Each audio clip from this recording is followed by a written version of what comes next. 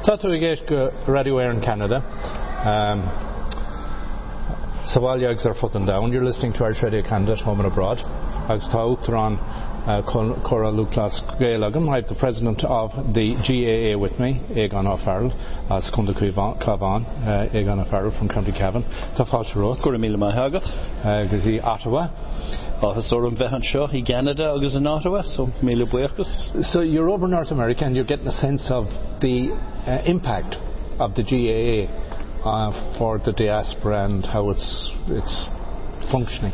I see the strengthening of the GAA worldwide, and certainly on this tour of, you rightly say, North America. I've been to Philadelphia, New York, Buffalo and Toronto and now Ottawa, and I see a similarity happening right around the world. I'm interested in change and continuity, and I see it very strongly, particularly here in Ottawa. We have the preservation of our Gaelic games, the promotion of our Gaelic games for many people who have a certain Irish heritage, but much more than that now, a widening out of that and a sharing of our games with many people who have no connection to Ireland whatsoever. That did not always happen in the past, but it is happening worldwide. And it's something that we in the GAA are very keen on, because we are a worldwide family. The GAA have been travelling the world for centuries. We are a travelling nation. We are a nomadic people. I mean, some people forget that on the island of Ireland we've only 6 million people. It's a small nation, and when you consider what we have contributed worldwide, here in Ottawa, I just took a walk this morning down by the canal and I saw the beautiful Celtic cross. 1,000 Irish deaths. If there were 1,000 deaths, how many workers were there? How many people were working on that canal? The contribution of the Irish has been wonderful, and in the past it was part of our history, it was part of everyone's history. We tended to stay in ghettos and keep things to ourselves. That was a fairly normal practice, but as I said, there's a new confidence in Ireland now. We are very much our own Taoiseach Leo Varadkar has recently said we're not an island off the coast of Europe, we're an island at the centre of the world. And I believe he's right, and I believe that the GAA has very much taken up that mantle, and it's very evident here in Ottawa when we see that most of the kids, about 120 of them yesterday, they're all Canadian born, and the vast majority of them are people with no Irish heritage. We love to see that.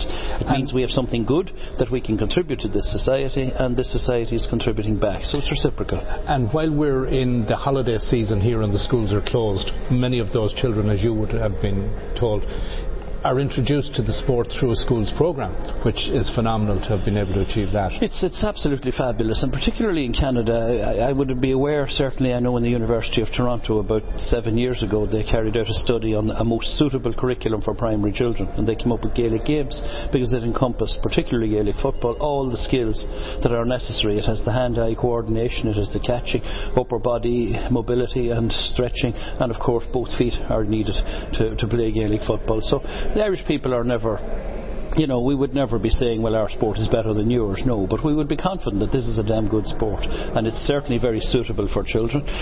Like all team sports, it's contact. There are certain dangers you might think sometimes with that, but we have a lot less than most contact sports, and we're very pleased about that. It's quite a safe game. There are many things that define a culture, and sport is one of them, and the Irish are very fortunate in that we have our own national games that are very much a part of who we are. So while there's Gaelic football and hurling, I know handball was also part of the Irish tradition, and field hockey. So we, as you said, such a small nation, bring to the world a tremendous richness that has spawned other games, be it Australian rules football, and over here we can proudly claim hockey. Well, the Irish have given so much to the world. There is still a debate. We have to be fair historically. Australian football, you mentioned, that debate isn't conclusive. Those of us who are Irish would like to certainly believe that it was indeed Gaelic football, but that we couldn't find a football, but there were lots of rugby balls, so some Irish guys probably borrowed, I hope they borrowed a few rugby balls and began to play a game. So, certainly we do know that in the very first drawn up rules of Australian football in Melbourne in 1874, 2 of the 5-man committee were Irish born. Right. So it's fair enough assumption to say that the Irish Gaelic football has had a strong influence on international rules, but there is another theory, and I would have to acknowledge that maybe it had a different origin. But there's very little debate about ice hockey. Most historians will agree that it was the Irish who played hurling, and then in the winter, frozen, difficult times in North America, they simply started to hurl on the ice, and to this day the ball is still called a puck, and of course we do puck out the ball, and the original rules of hurling remarkably are still kept in ice hockey. In the early days of the GAA, in hurling, if there were two players from opposing team got into a little combat difficulty, they were allowed to fight it out as long as nobody else joined. Ice hockey kept that on for many years, so we still see the resonances there. But yeah, we like to think, certainly we gave the world ice hockey. There are those who would also argue that rounders was the pre-runner of what is now baseball, certainly the softball version of it. Right. So, but we have our own games, our own original, true, authentic Gaelic football and hurling. And another important aspect that I love to see, and it's very evident here in Canada, we believe strongly in Ireland in inclusivity. Our games are for everybody, and particularly they're for boys and girls. In the past that did not happen. It was a game that men played, particularly when the young Irish used to go to Britain and the USA. That has now been absolutely transformed. I'm thrilled about that. If you were in Ireland, for example, in any school playground, you'll see the girls and the boys all playing together, the same levels of interest. For example, even on a personal basis, myself and my wife have 4 children, 2 girls, 2 boys. We don't differentiate between the boys' game and the girls' game. We support them all. And I'm thrilled about how they have embraced and developed that here in Canada. It's a very, very strong part of the game, because it is about playing, it is about inclusivity and community, and all of those values are very strong here. When you mention inclusivity on the other side, I know that due to immigration to Ireland over the last period, the Gaelic Athletic Association has also been the home for many immigrants, where they have found an identity. And I know in Ballyhonus, where I lived for a short period of time, that games sometimes have to be adjusted due to accommodation. Yeah, I mentioned historically that people who travelled used to keep a ghetto, they kept together. Yeah. I think that world sociology will tell you that's not all a good idea. It is better for a society to embrace the culture you're in, preserve your own, certainly, keep your identities, keep your heritage, but you must embrace the totality of the society you find yourself in. Greater happiness, rewards, all of that flows from it. And certainly in the GAA we would see ourselves very much in that space. And when immigrants come to Ireland, and we've had a lot from Eastern Europe and different parts of the world, and when they come to Ireland, we would encourage them to keep their own language and cultures, but be part of our community. And we welcome them strongly into our Gaelic football. I was at a tournament quite recently, and the 2 midfielders, one was Oski and the other was Osaka, and I thought it was just wonderful on a GAA pitch to see such 2 fine athletic young men, one of Lithuanian parentage and the other from Polish, and that's very much part of embracing, and we learn from each other. I mean, culture should always enrich each other, and it's a two-way process. The GAA has over the years as well evolved from the time when I would have been grown up, and there was the ban. If you played soccer, you weren't allowed to play Gaelic. And as you said, the inclusivity has very much happened, and I think everybody has benefited. The IRFU, the FAI and the GAA would have all benefited from greater inclusion. Yeah, there is no doubt about that, but you have to be fair historically on where we have come from. We are an indigenous sport, one of the last remaining ones. We are the most popular sport by far on the island of Ireland. When I look at Europe in particular, I have visited all European countries and involved in a programme through the EU on sporting cultures. There is no country left in Europe that has their own indigenous sports played to a great extent. I've been to Germany, and they'll tell you, I'll bring you to the museum and we'll show you what we used to play in Germany. Soccer and rugby have dominated, and there's nothing wrong with that.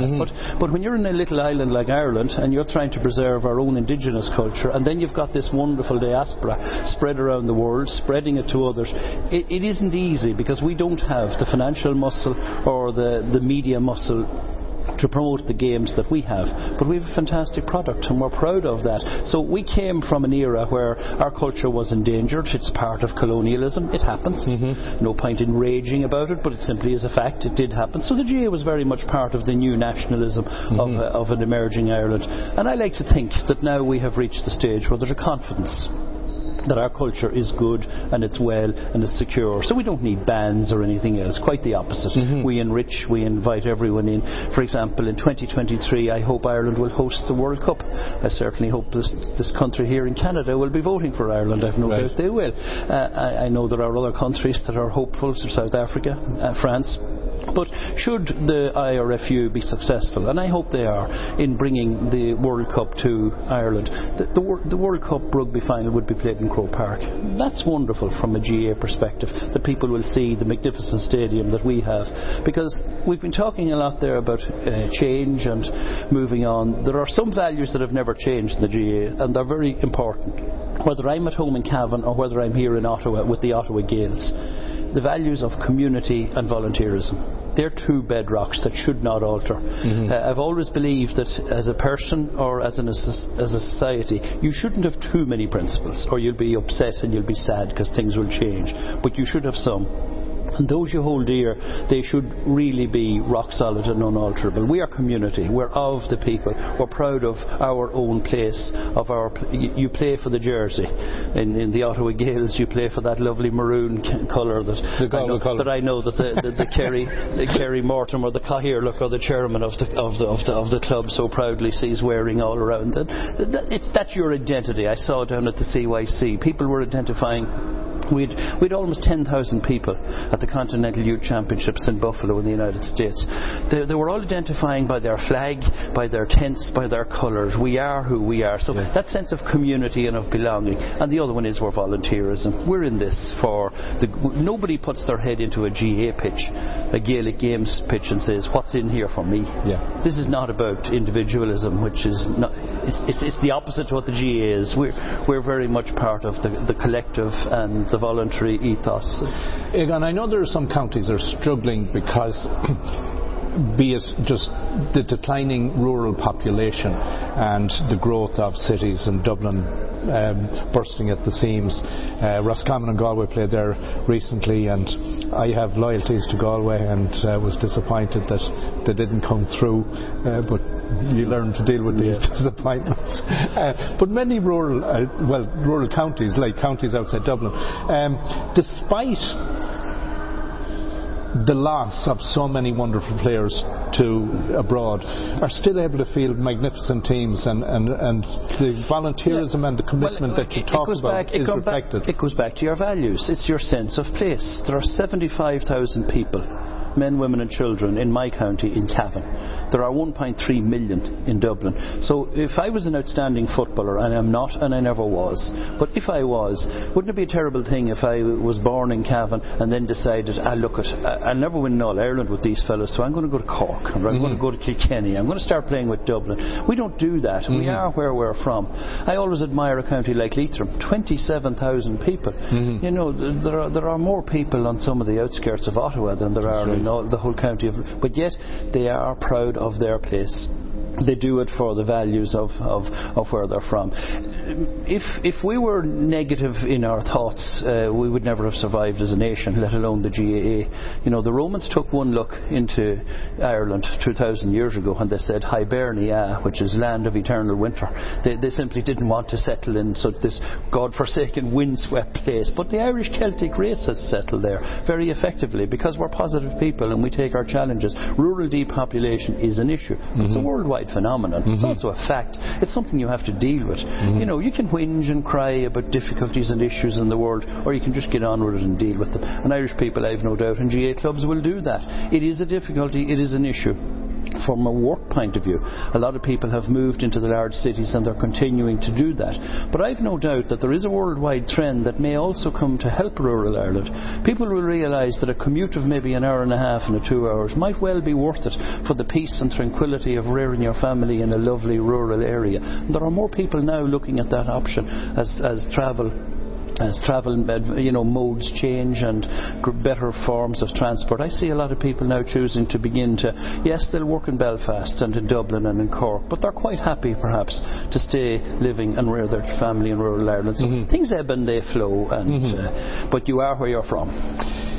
Recently also, and I must give tremendous credit to particularly some members in the GAA, Ireland has gone through tough times, and it has had a very stressful effect on many families, to the point where prominent people, well-known people within the GAA have come out and acknowledged that they've had mental health issues, and that have been greatly supported by their community. And I think it has been a very positive influence within the country that members have come out and talked openly about their issues. One of the biggest sections we have now, and in terms of investment, and I'm not talking about financial, I'm talking about time, one of the biggest areas in Croke Park that we invest in at the moment is what we call our health and wellness section.